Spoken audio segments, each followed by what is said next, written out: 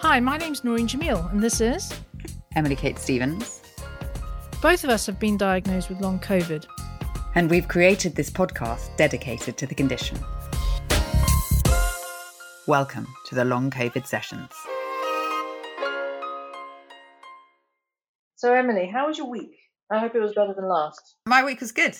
Yeah, I had a good week. I went skiing, which I was quite apprehensive about the whole thing, from the packing and the travelling and then the actual skiing.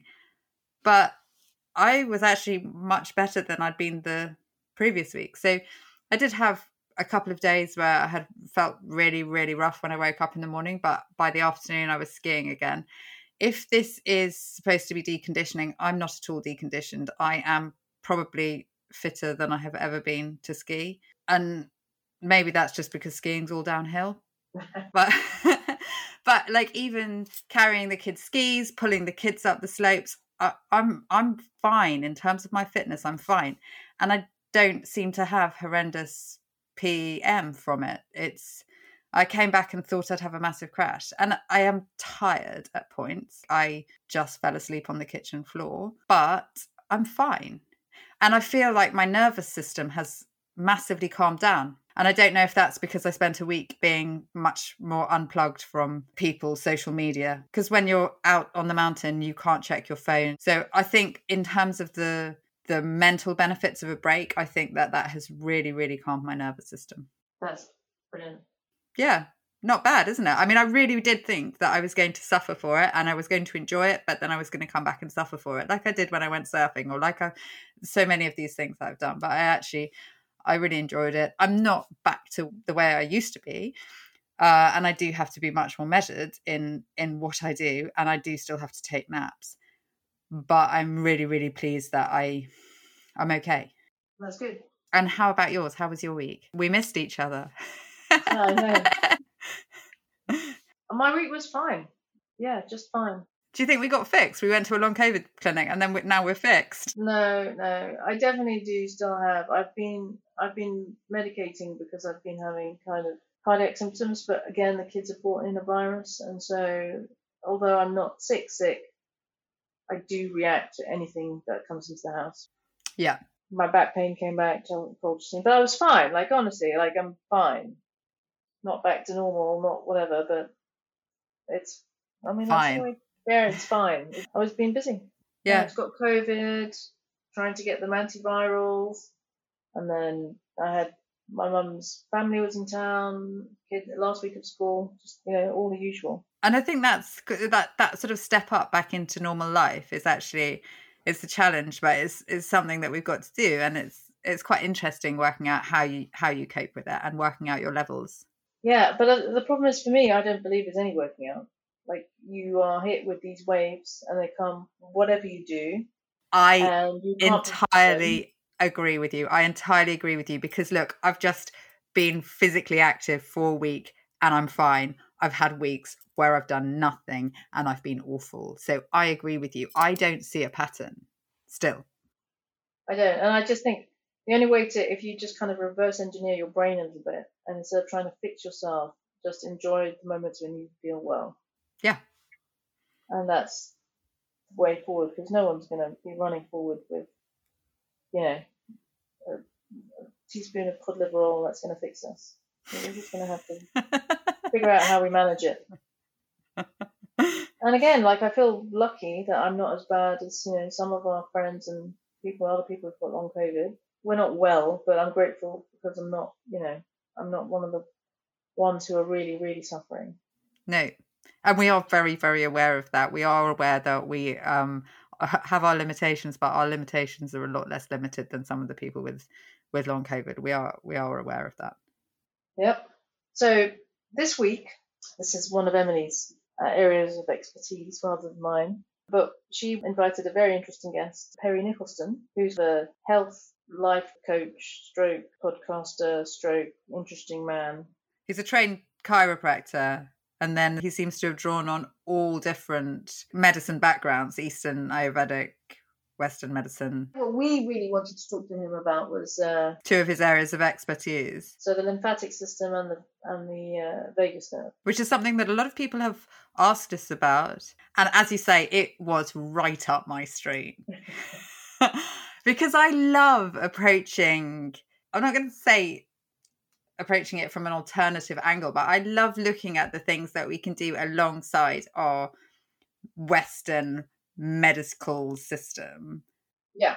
To help ourselves. I found this really useful. I did, and especially when he tells us how to do our own lymphatic drainage. Which I think for many people who are not moving as much as they used to, especially me, I don't move as much as I used to, that it's a useful thing to try and help your body drain the lymphatic system, which is there to kind of drain away poisons anyway. Yeah, ridding your body of toxins. Why wouldn't you try it? Yeah, so do listen all the way through. There's a guide at the end. So we're very, very focused in the Western medical system looking at the blood work, the blood vessels. Can you give us an explanation of how the lymphatic system works alongside that blood system? That's a really good question, because you just answered it right there. Works with it. So the interesting thing about the lymphatic system is it's part of your immune system, but it's also part of your cardiovascular system, the blood system. So your immune system has one job. That's to kill stuff that's not supposed to be there and get rid of it. Sometimes it just gets really good at it, and it starts taking you out at the same time. People say, well, what does it take out? I'm like, well, you name it.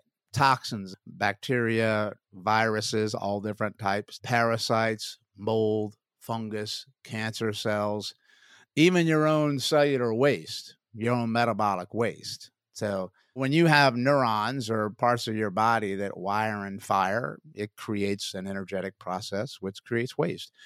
When you stick food inside of your mouth, your body should hopefully metabolize it, and it makes waste. And cells die every day just from you being on this earth, and you make new ones, hopefully. Hopefully you make more new ones than you destroy, which is a natural process. But you got to get rid of those too. So everybody's got waste. And that system is the primary one that's the sewage system of the body. Just like when you flush your toilet in your house, you don't want that stuff surfing in your house for long. It's not going to be nice to live there. Same thing with the lymph system. But it's also part of the cardiovascular system. The reason being is that the lymphatic system dumps directly into the veins of the body at the base of the neck. And that is the primary part of the cardiovascular system. So that works with the arteries too. And it's a very simple process. Arteries bring oxygen and nutrients to the cells of your body. And the veins help you get rid of the waste afterwards. So it's a two-way street. So if you have a problem with the lymphatics in some way, shape, or form, the cardiovascular system has to take up the slack somewhere, has to compensate, has to adapt. And it goes the other way. If you have an issue with the cardiovascular system, well, then the lymphatic system comes into play. So in my world, it's physiologically impossible to have an issue with one and not have one with the other. But nobody really looks at the lymphatic system in relationship to the cardiovascular system. Nobody's ever paying attention to the system at all, because the only time that they hear about the lymphatic system is usually in two cases. Yeah, you got cancer, or you have what's called lymphedema, which means you have a body part that is abnormally swollen with inflammation, edema, and fluid. That's the only time. And those are extreme cases. And I'm here to tell you, maybe if you jumped on the lymphatic sooner, you might not be dealing with those two scenarios as well. But that cycles back to the blood. So blood is just one measurement of how the body is doing. Plus, it's only a measurement in one split second of time. The blood is actually not a very great way to look at the overall, what they call homeostasis of the body, because we think if the blood is great, everything else is great. Well, that's mistake number one, because for something to show up in the abnormal range, which is actually arbitrary anyway, they had to pick some kind of range, and they did it on an average of 100 people, and then they took the median in between. If something falls out of that range, your body's been fighting something for a long, long period of time, and you're in a pretty significant place for it to show up in the blood. Because the number one thing your body tries to do is to keep that blood stabilized. I know there's a lot of people on this podcast, or a lot of people that I come in contact with, who get blood work done, and they get told this all the time. It's normal. We can't find anything. Well, first of all, just because you can't find it doesn't mean it's not there, because obviously it's there because I feel like crap. And then they say, well, we can't see it. So they go by the objective blood test there, which is just one marker.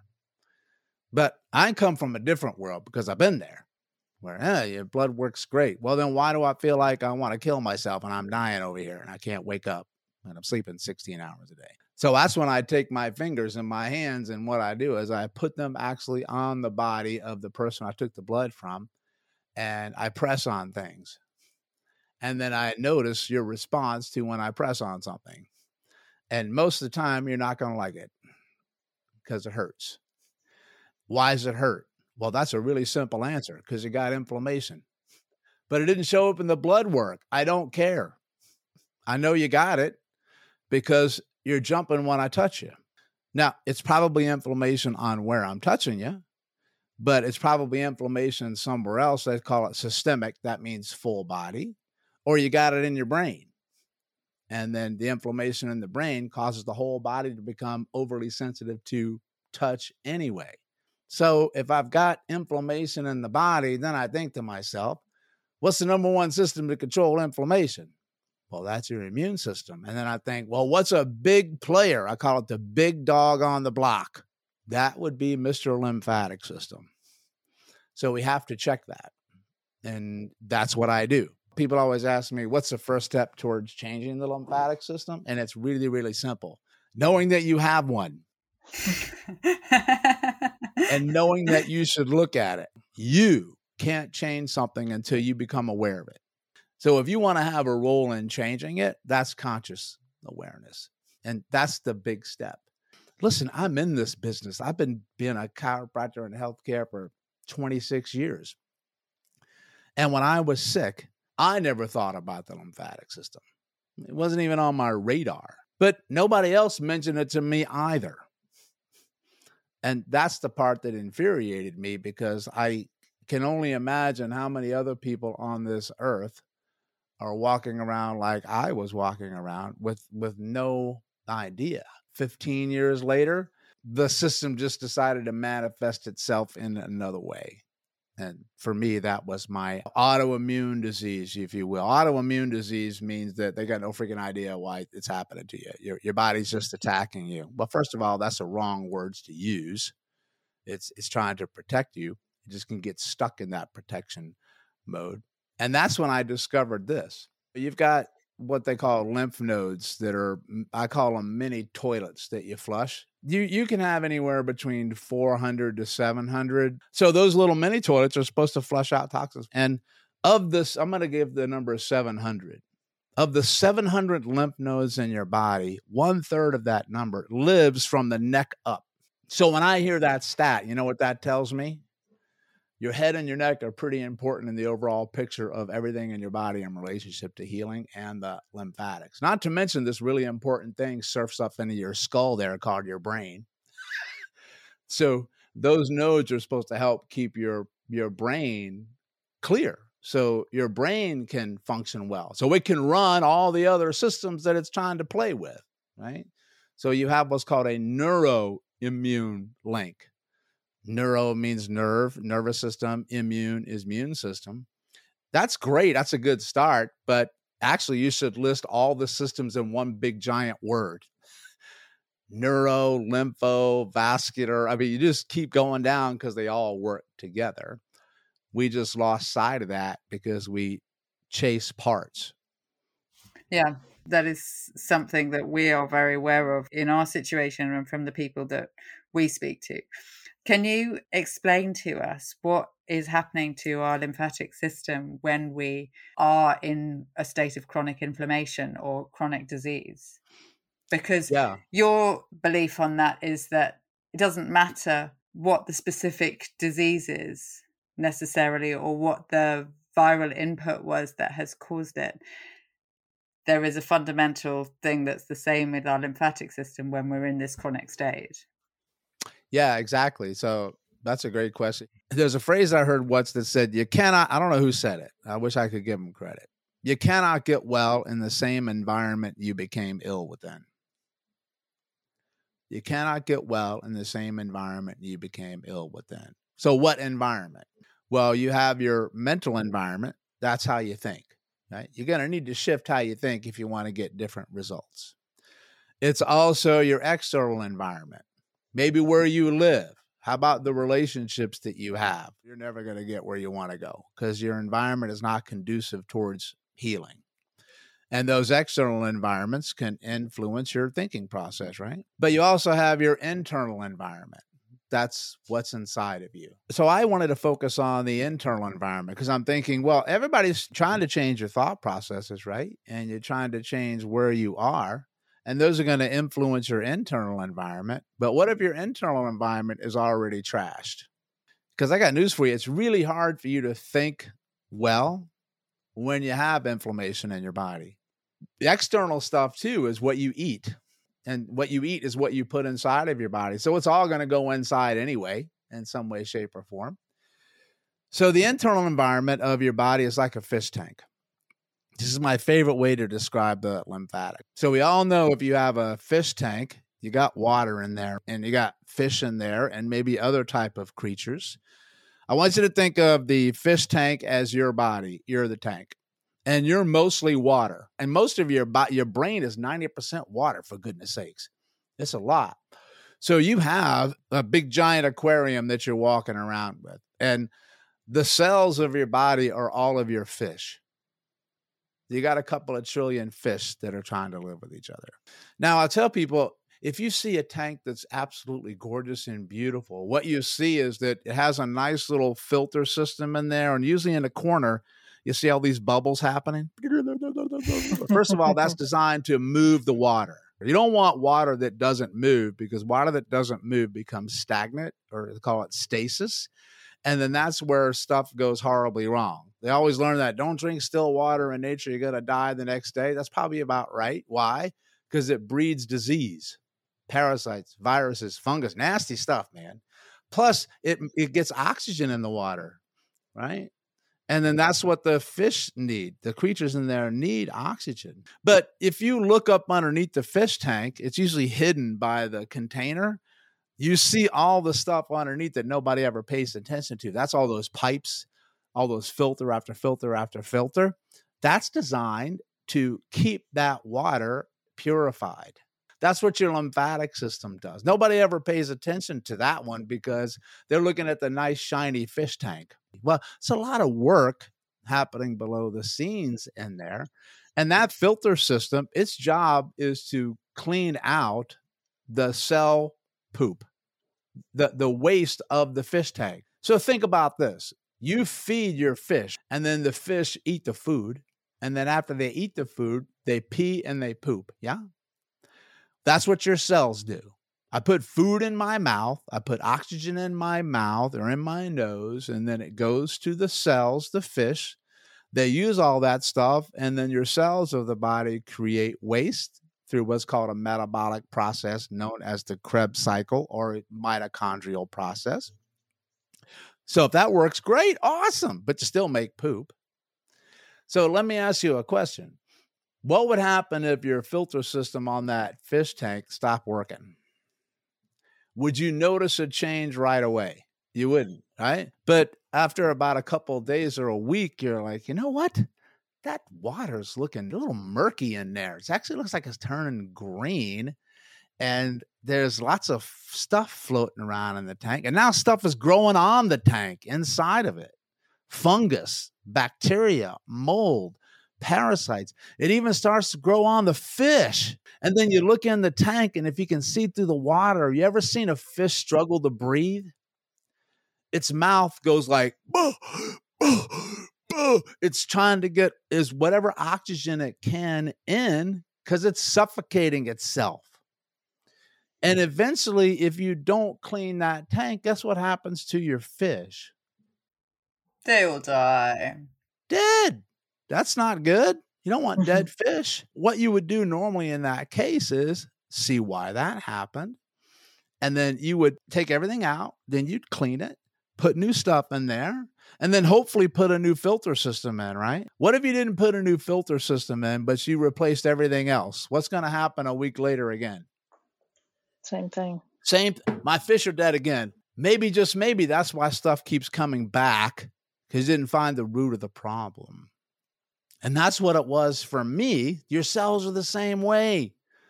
You eat food. You take in oxygen. You take supplements.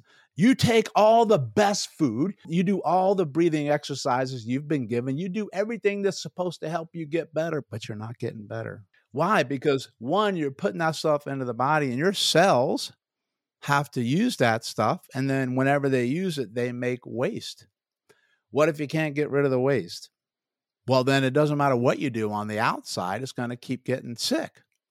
And here's the thing you need to understand is that when you have a fish tank like that and you put food in there and oxygen in there, it gets so toxic that even the fish can't absorb the nutrients because the environment is too toxic. And that's what happens to the human body. When your internal environment is so toxic, all the supplements and all the stuff you're putting in there, the body can't use it. It can't get into the cell. Why? Because it's sitting in crap. That's why. So you make more crap. That's metabolic waste. So then I ask people, when you wanted to get that fish tank looking well, what'd you do? Well, change the tank, change the filter, make sure it wasn't clogged, got it working. Now, would you like to learn to do that for your body? Yes. Most sane people will go, yeah, sign me up for that one. I'm good. All right, I'm ready. Because listen, the body's not stupid. It knows what it needs to do to heal itself, but why can't it? So I'm doing all these wonderful therapies. I'm doing all these wonderful techniques, and they all work for somebody. They're awesome. Can it work as well as it should? Does the body have the environment to do so? Can I get well in the same environment you became ill within? So what I want to do is I want to go in and check that system. I want to see if it's dysfunctional. And if it is, I want to do my best to help it function as well as it can. If it's not, I want to check it anyway. Why? Because then I can rule it out. I've been doing this long enough to know that most people haven't had it looked at. They'll say, lymph what? What are you talking about? Right? I said, did anybody talk to you about it? No. Did anybody check it? No. So that's my job, is to check it. So how do you check it? That's a good question. So people always ask me, how do you know you have a lymphatic system problem? Well, one, because you're standing in my office asking me to help you. I already know it's a hot mess. Otherwise, you wouldn't be there. And I also know it needs help because you're living on this earth and it's taking a hit. So with the lymphatics, it's just knowing that they're there. Then it's me showing you where to press on your body to see if you have pain, if you have swelling, and if you have inflammation or tightness and tension. Because the lymph goes everywhere. It's a significant system. Cycling back to the fluids in the body, you've got 5 liters of blood. You've got, it depends on the resource that you read, between 10 to 15 liters of lymphatics. So what does that mean in my world? Lymph trumps blood. That's what that means. That's, even if it's 10 liters, it's double what you got in blood. That's big, right? So what happens is that I teach people where to press on the body to see if there's tenderness, pain, inflammation. And you don't just push anywhere. You have to push in a certain place and a certain sequence. And when you learn that, I mean, I'll be happy to share the what we call the Big 6 with you today. It's the fundamental examination that I tell everybody to do. And here's the beautiful part. The assessment, when you do it, it's also a lymph release at the same time. Score, double check the win box. Like, how cool is that, man? Right? Talk about multitasking. And this is the thing with lymphatics. everybody's always working lymphatics because two things move lymph: movement, human movement. And people say, what type of movement? Any type moves it. But we don't really move as human beings anymore. We sit a lot. Or what happens is when we do move, we do the same type of movements all the time because we like to move that way. So humans like to do what they're good at. They don't like to do what they're not so good at. What I mean by that is yoga people like to yoga. Bodybuilders like to bodybuild. They don't like to switch camps. And you should. So what that means for me is, though, is when you do the same type of movement all the time, you develop lines of tension and stress, kind of like a callus on the hand, where your body adapts to the same pattern all the time. So that tightness and tension changes how fluids move in your body. So you can have a dysfunctional lymphatic system from not moving enough or doing the same type of movement too much. So that's why we teach people to just move differently than you do now. So, so people are moving, and then that's when they say, well, I'm moving, should not be enough. Sometimes it's just too stuck and movement's not enough anymore. And it's the same thing with breathing. Like now, breathing also moves lymphatics, but a particular type of breathing. You have to breathe through the diaphragm.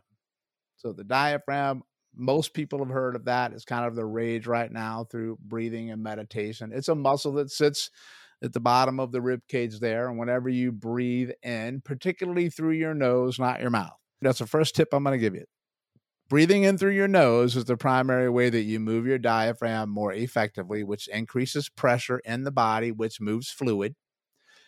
And it increases pressure in the abdomen, called intra-abdominal pressure. And breathing in pushes the organs towards the floor.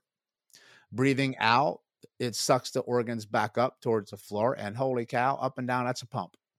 That's a pump. And that is moving our lymphatic system. Well, it's supposed to. So first of all, most people don't breathe through their nose. They're breathing through their mouth. And one of the reasons they can't breathe through their nose is because the nose is clogged because their lymphatic system's backed up. They can't breathe through their nose. So people say, Doc, which came first, my problem or the lymph and my problem? Yes. Either way, chicken or the egg, I don't care. You got to deal with both. Either way, you're going to check your lymphatic system.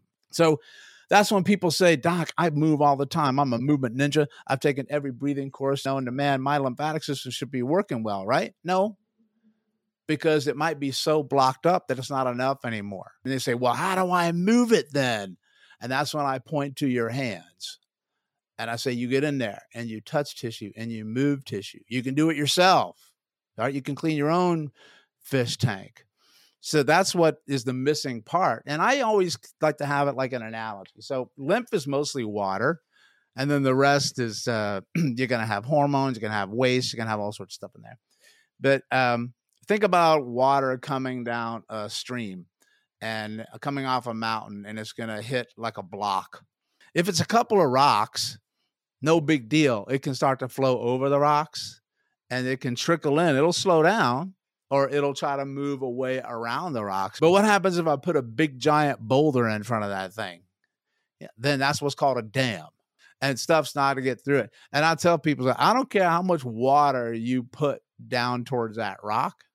You can't break through the rock. How would you get the water to move? Well, you'd move the rock. Well, congratulations. That's what your hands are. They're designed to move the rocks, move the toxins. And that's all I'm just trying to teach people are simple things to go around areas of the body that have the most tightness and tension in them. But people have very poor body awareness. They don't have a good sense of their body in relationship to itself or a relationship to the environment because they're so disconnected from self, or they don't move, or they don't take time to feel the different parts of their body. And sometimes it's through no fault of their own. It's cultural a lot, at least here in the United States. Ain't nobody got time for that. I got to go. I got to conquer the world, right? But when you've got so much inflammation in the body, you lose the ability to sense things. And that's the key. It's the order in which you do things that makes a significant difference on how well the outcome is. So what I mean by that is this. You can do movement and you can do breathing. But if you haven't cleared your lymphatic system first, you're not going to get the same results as if you do lymphatics first, and then you move and then you breathe. You have to breathe through all of it, though, right? Got to keep breathing. Yeah, it's probably a good idea to breathe for sure. Here's the thing: when people get under a lot of stress, they don't breathe. Right? They hold their breath for long periods of time, and then they have a big exhale.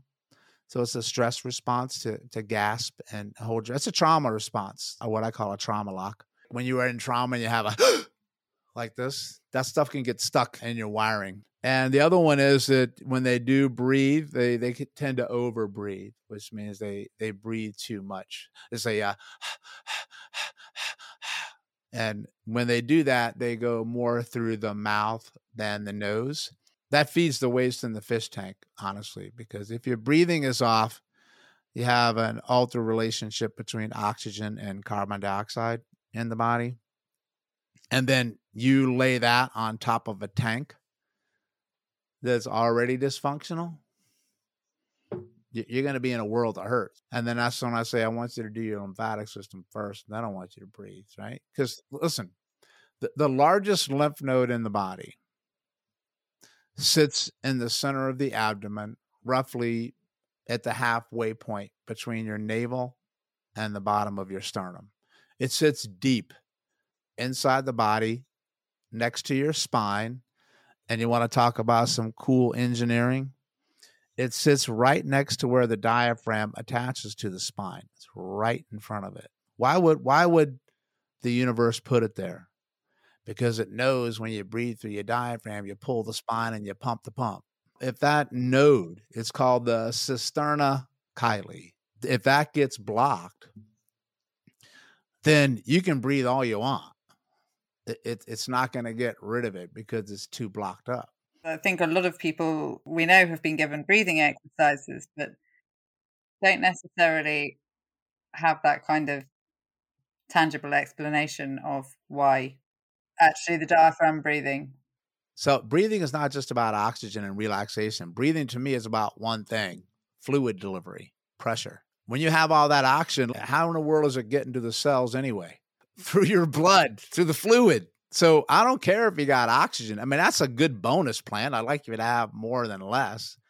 But can it get to its target? But not only that, can it get to its target, but can the target absorb it once it gets there? I can dump the food in the fish tank. That's great. Fish can eat it, but it doesn't mean the fish are going to absorb it well. It's the same thing for your cells. And you think that by clearing our lymphatic system, because obviously there is a lot of talk about how our cells are unable to metabolize the good things, be it supplements or oxygen that comes into our body, by improving our lymphatic system, we should be able to improve the way that our cells take up all the oxygen. When you have an environment around the cells that's toxic like that, you have decreased oxygen, just like the fish tank. So they can't absorb it. It's not possible. So the way to drain that biggest lymph node is by breathing. Well, it is, right? Assuming that it's not blocked. Right.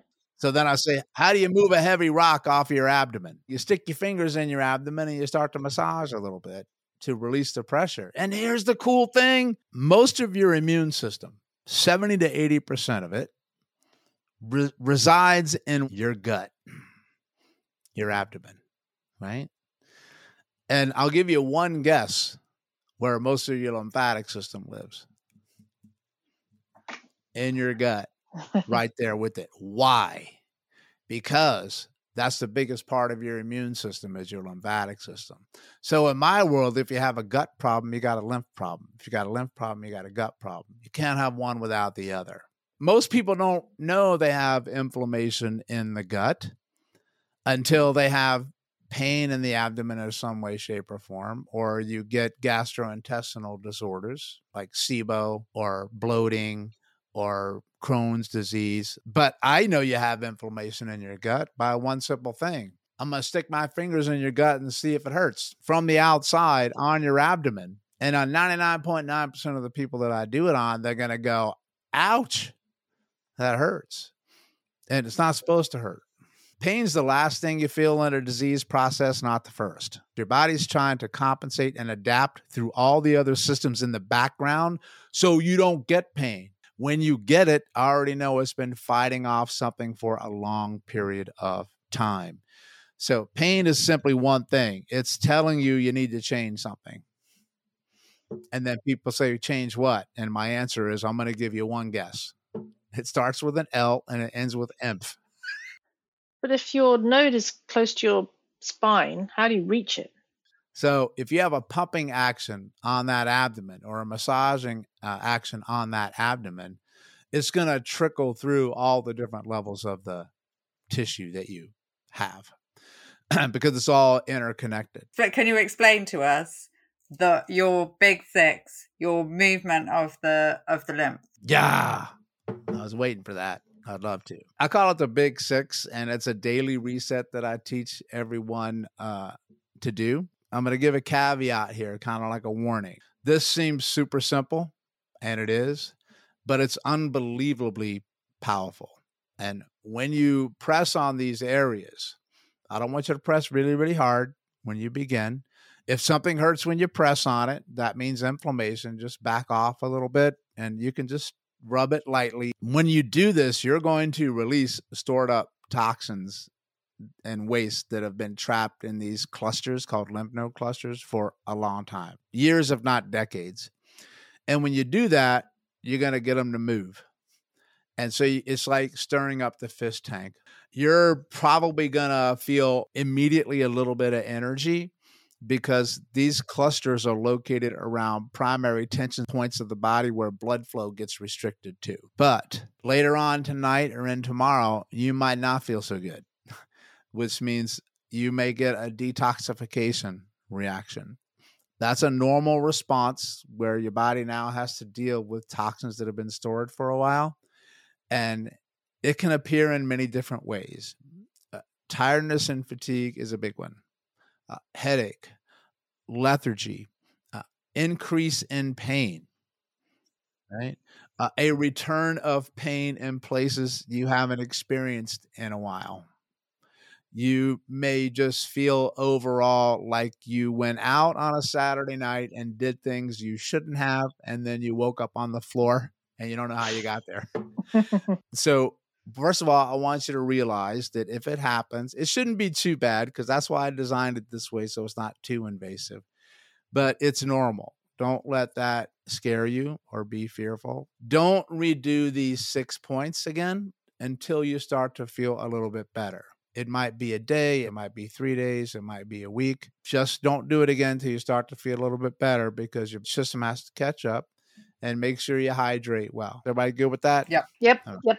Yep. The order is the key. Hold on. Getting ready. I'm taking off my top. Not my, I'm not naked. Just got my t-shirt on for. Well, it's even better when you do it that way. Oh, Emily's getting naked. Yeah. What kind of podcast are you running there, right? I'm still fully dressed. Okay. So you have to do the big six in the order that I'm going to show you how to do it in. I just want you to understand why you're doing it this way. It's all based on how pressure moves in the body in relationship to fluid.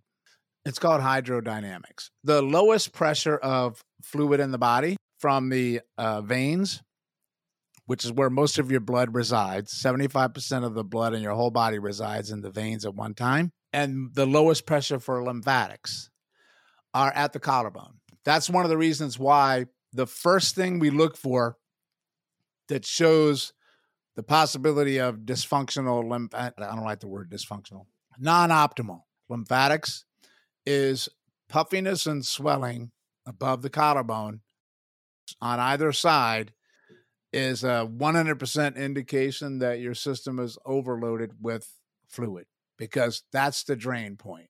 That's like me blocking the drain out of your house. That's the big sewer pipe. That's blocked. Everything else in the body will be blocked. That's big.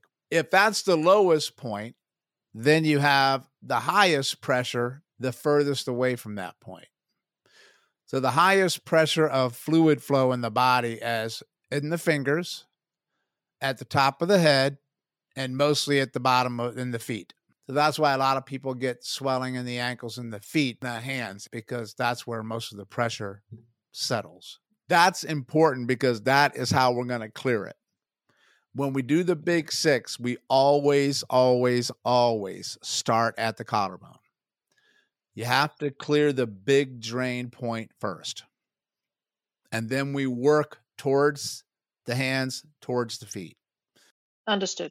Most of the lymphatics goes to the left side of the neck. About 75% of the lymph goes to the left side of the neck. The right side takes the other 25%. So we typically start on the left because it's the bigger drain point. So how do we drain it?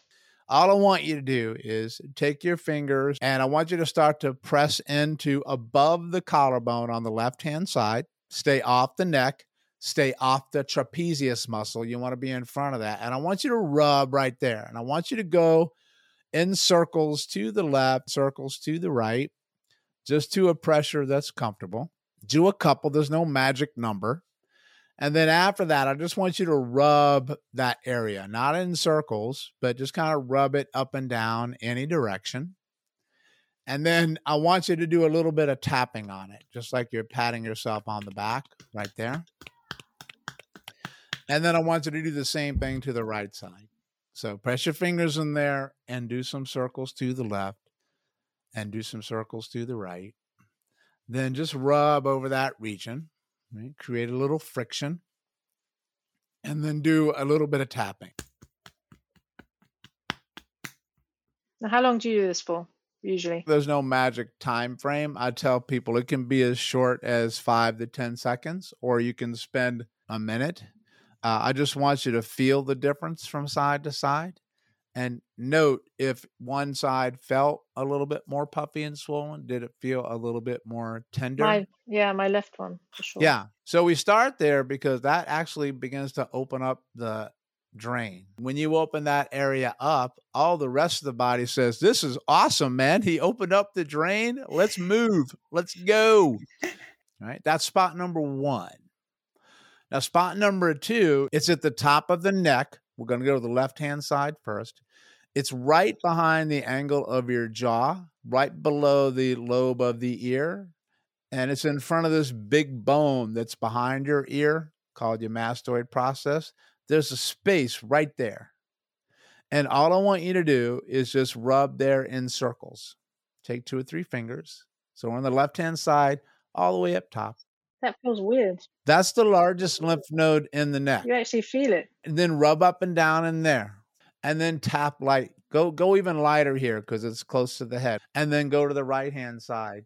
And then do some circles. That's the node that gets really clogged when people have brain fog or neuroinflammation or anything with the head and the neck. And then rub up and down. And then tap. I want you to play around with how fast, how slow, how deep, but don't cause pain when you do it. If it's painful, then you lighten it up until it's not. That's spot number 2 of 6.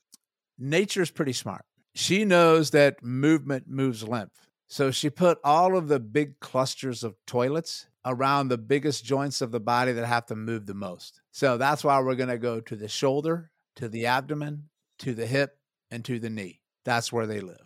So you're going to go to the left side of your body, and I want you to go right in what they call your pectoral region. It's where the shoulder attaches to the pectoral. And that's a big choke point. All I want you to do is rub circles right in front of that shoulder, right over that tight pec. Clockwise, counterclockwise. And then I want you to rub over it any direction that you want. Get in there a little bit, right? That probably feels good. No, it doesn't. Yeah. Horrible. And just tap over that with your hand. Tap over that. Yeah, use your whole hand.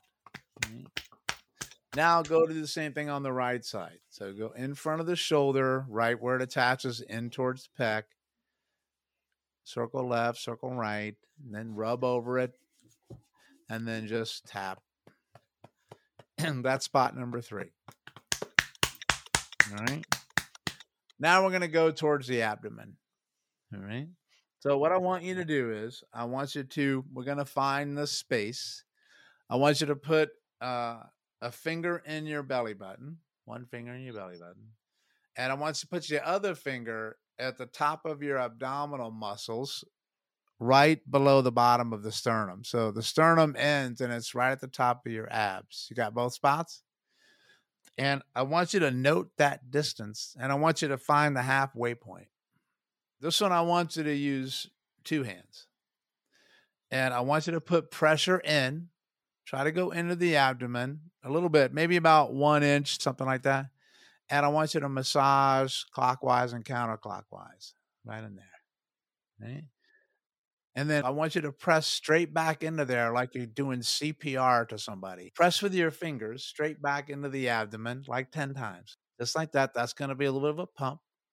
And then now I want you to just rub up and down on that spot with your hands. And then all I want you to do now is take your hands one at a time and just kind of slap your abdomen. Now that's spot number 4. Spot number 5 is the groin, the crease of the groin.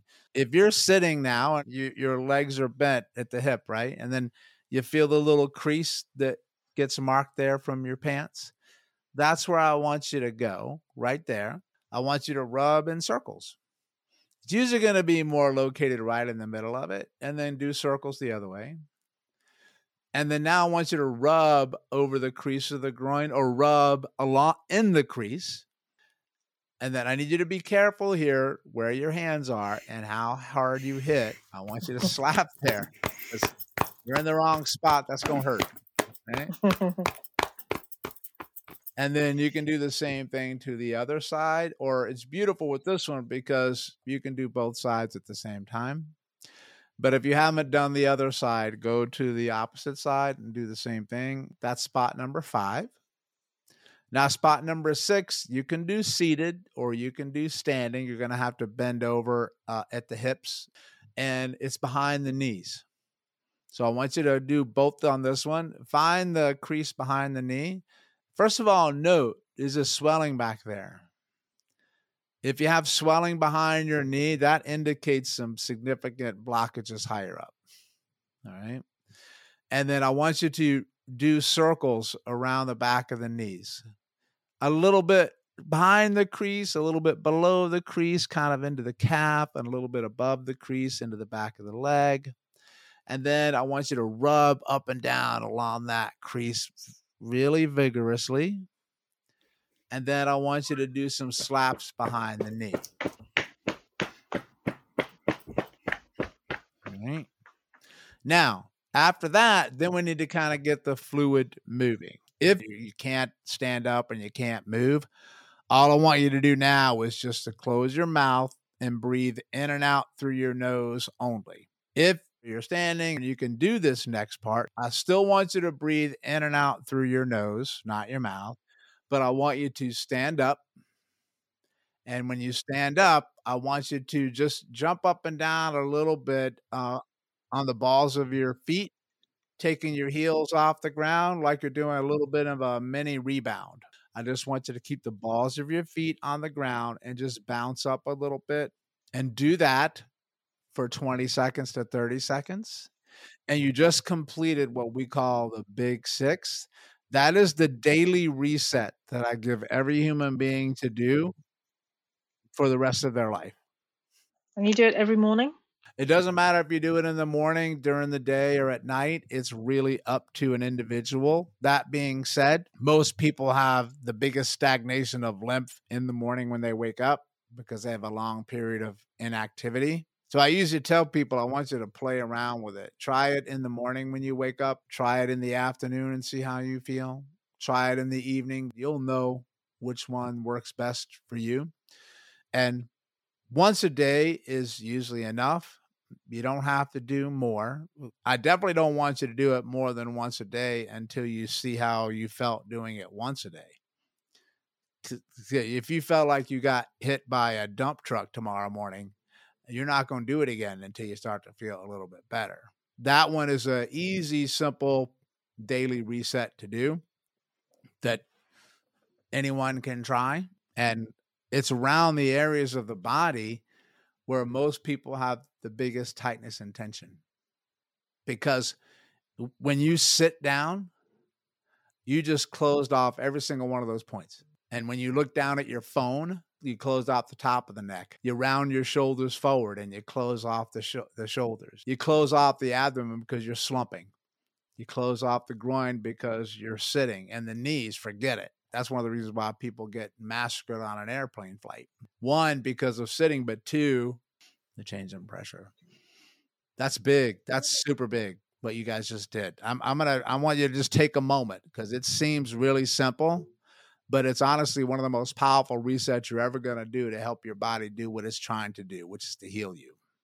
That's amazing. Thank you. You're welcome. I'm excited. Yeah. You also look at the vagus nerve, don't you? Yes. And you want to know an awesome thing? Yes, Whenever please. you just did what you did, you just stimulated your vagus nerve at the same time. Oh, wow. Because the vagus nerve is an area of huge interest for us. Yeah. So the vagus nerve, some people might not know about it. The vagus nerve is a very important nerve in the human body. It's called a cranial nerve, which means that in the cranium, off the brain stem in the back, you have one on the left and one on the right. Now, what makes that nerve so important is it's the primary nerve that controls what they call the inflammatory reflex in the body. Your ability to tolerate inflammation, to get it, to fight it, and to eliminate it and maintain it and get yourself back to a state of balance. And it's the primary nerve that's part of what's called your parasympathetic nervous system. We call that the wine, dine, feed, breed, where you want to relax, you want to digest, you want to have some sex afterwards, you just want to chill, that one. And it's the opposite end of the seesaw to the system that everybody's hanging on with a death grip called your sympathetic nervous system, the fight, flight, freeze, freak out one, where you're always in the trenches, always on the go. They have to work in tandem with each other. So the vagus nerve relaxes you. Now, why is that important in relationship to lymph? Because if you're always tight and you have tension, what do you think that restricts? Fluid flow. Because you're tight. Tighten up your pipes. Has been said is the sort of state that we're constantly in, isn't it? This fight, flight, or freeze mode. So what you're saying is that our vagus nerve is not working properly. What has happened to our vagus nerve if we're always in that?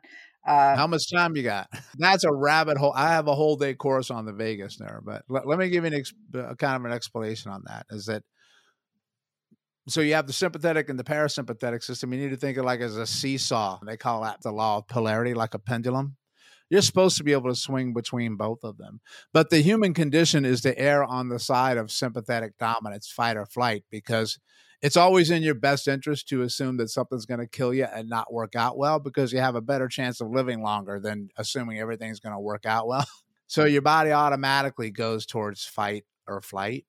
And it can get locked in that mode because it gets used to being there, because it wants to protect you. It doesn't want you to die. And so you can have it to where if your sympathetic system is really, really active all the time, then your parasympathetic is not. So it's already just from disuse because you're always in the fight or flight mode. But it's also the other end where the sympathetic system, it may lose what they call tone. So tone is how well a nerve can signal, wire, and fire and communicate with other nerves and communicate with the brain. If it has good tone, that means it can signal on, it can signal off, it can respond well, it's resilient. That's called adaptation. It can have high tone, which means it works too much. High vagal tone, which is not as common, but high vagal tone means that people, they go the opposite end and they pass out really quickly. Very dizzy, very nauseous. People with POTS have that kind of condition, or what they call vagovasal response. Then it can have low tone, where it works, but it's not working as well as it could. So when it's like that, it doesn't have the capability to balance out the sympathetic one. It's usually a mixture of both. Why people have issues with the vagus nerve, it's just life, honestly. It's the human condition of what humans have to live in right now that you can't escape. That's why the last 2 years have been horrific for people's mental health and physical health, because they've been in a constant state of fight or flight all the time. You can't relax. But is that vagus nerve injury? It can be. Our cohort of long COVID sufferers, there's a lot of POTS, a lot of these symptoms that you're describing, and some are suggesting that it could be vagus nerve injury. Yeah, so let me give you a couple of examples. It can go from trauma to the head. It can go from trauma to whiplash, what's called hyperflexion, hyperextension injury. It can come from too much motion in the top two bones in your neck called hypermobility syndrome. That's why a lot of people with Ehlers-Danlos syndrome, they get too much motion in the joints and it moves and it crimps or pinches or chokes off the vagus nerve and gets hypotonic. Chronic inflammation in the brain does it. Neuroinflammation from Alzheimer's, Parkinson's, traumatic brain injury. It can come from inflammation in the peripheral immune system. When the whole body becomes inflamed, it sends signals to the immune cells in the brain called microglia, and then you get overinflammation in the brain, and then you actually start to damage your own nerves through the overreaction of your immune system to something. But also things travel from the gut to the brain via the vagus nerve. It's called the gut-brain axis. And they've known for a long time that viruses in general, particularly the Epstein-Barr and the herpes virus number 6, which most humans have both, it travels up to the brain through the vagus nerve, and then you get neuroinflammation. But they also discovered through recent research that people who have long COVID symptoms typically had vagal nerve issues before they got COVID. So it makes you more susceptible to infection of any type, but also prolongs your recovery. Why? Because the vagus nerve controls the inflammatory reflex in the body. And then it can take hold in the vagal nerve anywhere it wants, because the vagus nerve is called the wanderer. It goes everywhere, and it also affects the entire system, right? And then once you get inflammation in one part of the body from anything, you can get it anywhere. It can travel anywhere it wants. So that's the thing with the body. It can take these vulnerabilities anywhere in the body, and it usually takes it to your vulnerable parts, areas that you've had a lot of maybe prior injuries to, or here's where I'm going to send it home, areas that have been suffering from poor fluid dynamics and blood flow for decades that you didn't realize it because it didn't hurt yet. The actual medical term that they have for it is what's called interstitial inflammatory stasis, which stasis means stagnant. Inflammation means inflammation. Interstitial means the tissue fluids filled spaces between cells, between tissue. And it can be stagnant anywhere the body wants to send it. That's why, in all seriousness, I need you to try to take care of the entire tank. That's my message. You got to get the tank clearance system to function well. Does that make sense? People are investing in these vagus nerve stimulators. Do you think that's worth it? Do they work? Is it worth getting? Oh yeah. They definitely work. There's good research behind it. But I'm going to tell you, I'm going to ask this question. Your vagus nerve lives in the same fish tank, yeah? So before you work your vagus nerve, what do you do in my world? Clean your lymph nodes. You better check your damn lymph is the answer. And when the vagus nerve comes out of the skull, it comes out on the left and it comes out on the right. Its exit point into the neck is spot number 2 on your big 6. So the vagus nerve exits the skull right behind the angle of the jaw. So if your lymph node is swollen there, you automatically have vagus nerve compromise right out of the gate. And then it comes down the side of the neck, and then it goes down into what's called your thorax. And I'm going to give you one guess of what number it has to pass through to get there. Number 1. Number 1. So if you're blocked at number 1 and number 2, I already know your vagus nerve is taking a hit. And then it travels down behind your sternum and it exits into your abdomen along your stomach. And then it goes to all the organs in your body. Well, wait for it. Right where most of your lymph sits, right where most of your inflammation sits. So if you've got inflammation in your abdomen, you're going to inflame the vagus nerve, and the vagus nerve is going to go up to the brain. But the vagus nerve works both ways, guys. So you can do stuff to the gut that will help the brain, but a lot of people don't do well with that. They do all the gut protocols and they're not better. That's because it's more of a brain problem. The vagus nerve goes the other way too.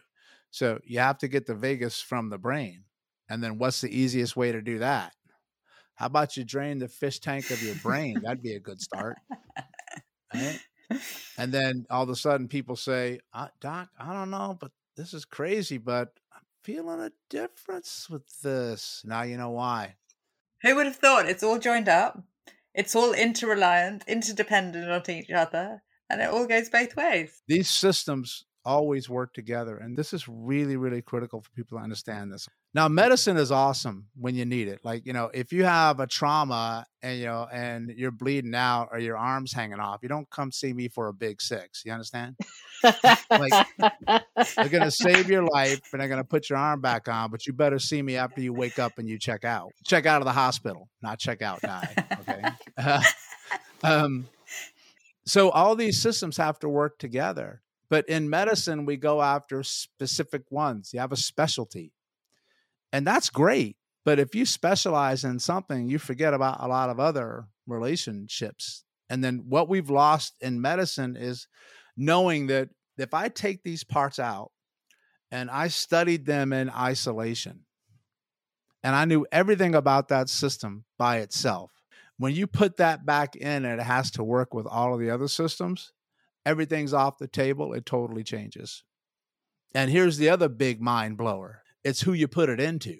Your system, Noreen, is different than Emily's system, even though it's the same system. It's not the same system at all. Why? Because your system has a completely different story that it tells itself based on what's already happened to you. So it's going to respond differently. And that's why these systems interactions are key and where medicine gets lost. Emily and I both have the same syndrome, but we have completely different symptoms. So that's why I don't chase labels. You can have the same label and the same diagnosis, but you have a completely different mechanism of how you got there. Yeah. That's why chronic disease is so difficult to treat, because chronic disease has so many different factors to it that these combinations may not cause anything for Noreen, but they completely destroy Emily, even though they're the same things, right? That's how your body adapts to its story and culture, and how you talk to yourself and your concepts and your perceptions and how you think changes physiology. And medicine is really good at isolating one bad guy. Like, let me go after this thing that's infecting everybody. Well, you're going to get lost quick, fast, and in a hurry, mate, because not everybody gets infected the same way from the same thing. All you got to do is look around the planet Earth the last 2 years and you'll understand what I'm telling you. Well, in relationship to chronic disease, everything matters. And that can be overwhelming, right? That's what it's like when somebody comes in to see me with a thing. It could be anything, but I have to start somewhere. Now I'm telling you, where do you think I'm starting? The lymph. Because in my experience, if that system is an issue and you have not looked at it and you have not addressed it, I'm going to stand by it until I'm dead. You're never going to get where you could be. It's certainly something that's worth trying, because you've just given us something that's entirely free, completely possible to do at home, doesn't involve taking more and more medication. I mean, why not try it? It'll just help your body.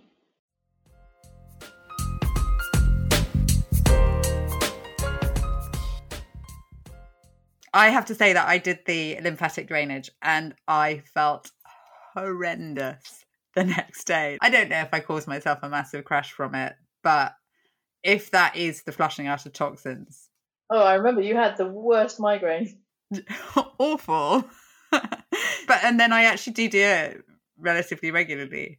Okay, well, I did it and I felt nothing. So my lymphatic system must be super, or I must be doing it wrong, or it doesn't work. For you. Exactly. So well, I'm going to keep doing it every day, and I'll tell you, maybe that's what's fixing me. Maybe it could be that you just went skiing and had some lovely mountain air. I got away from your house and all the cleaning and the laundry. It could be. Oh, the laundry.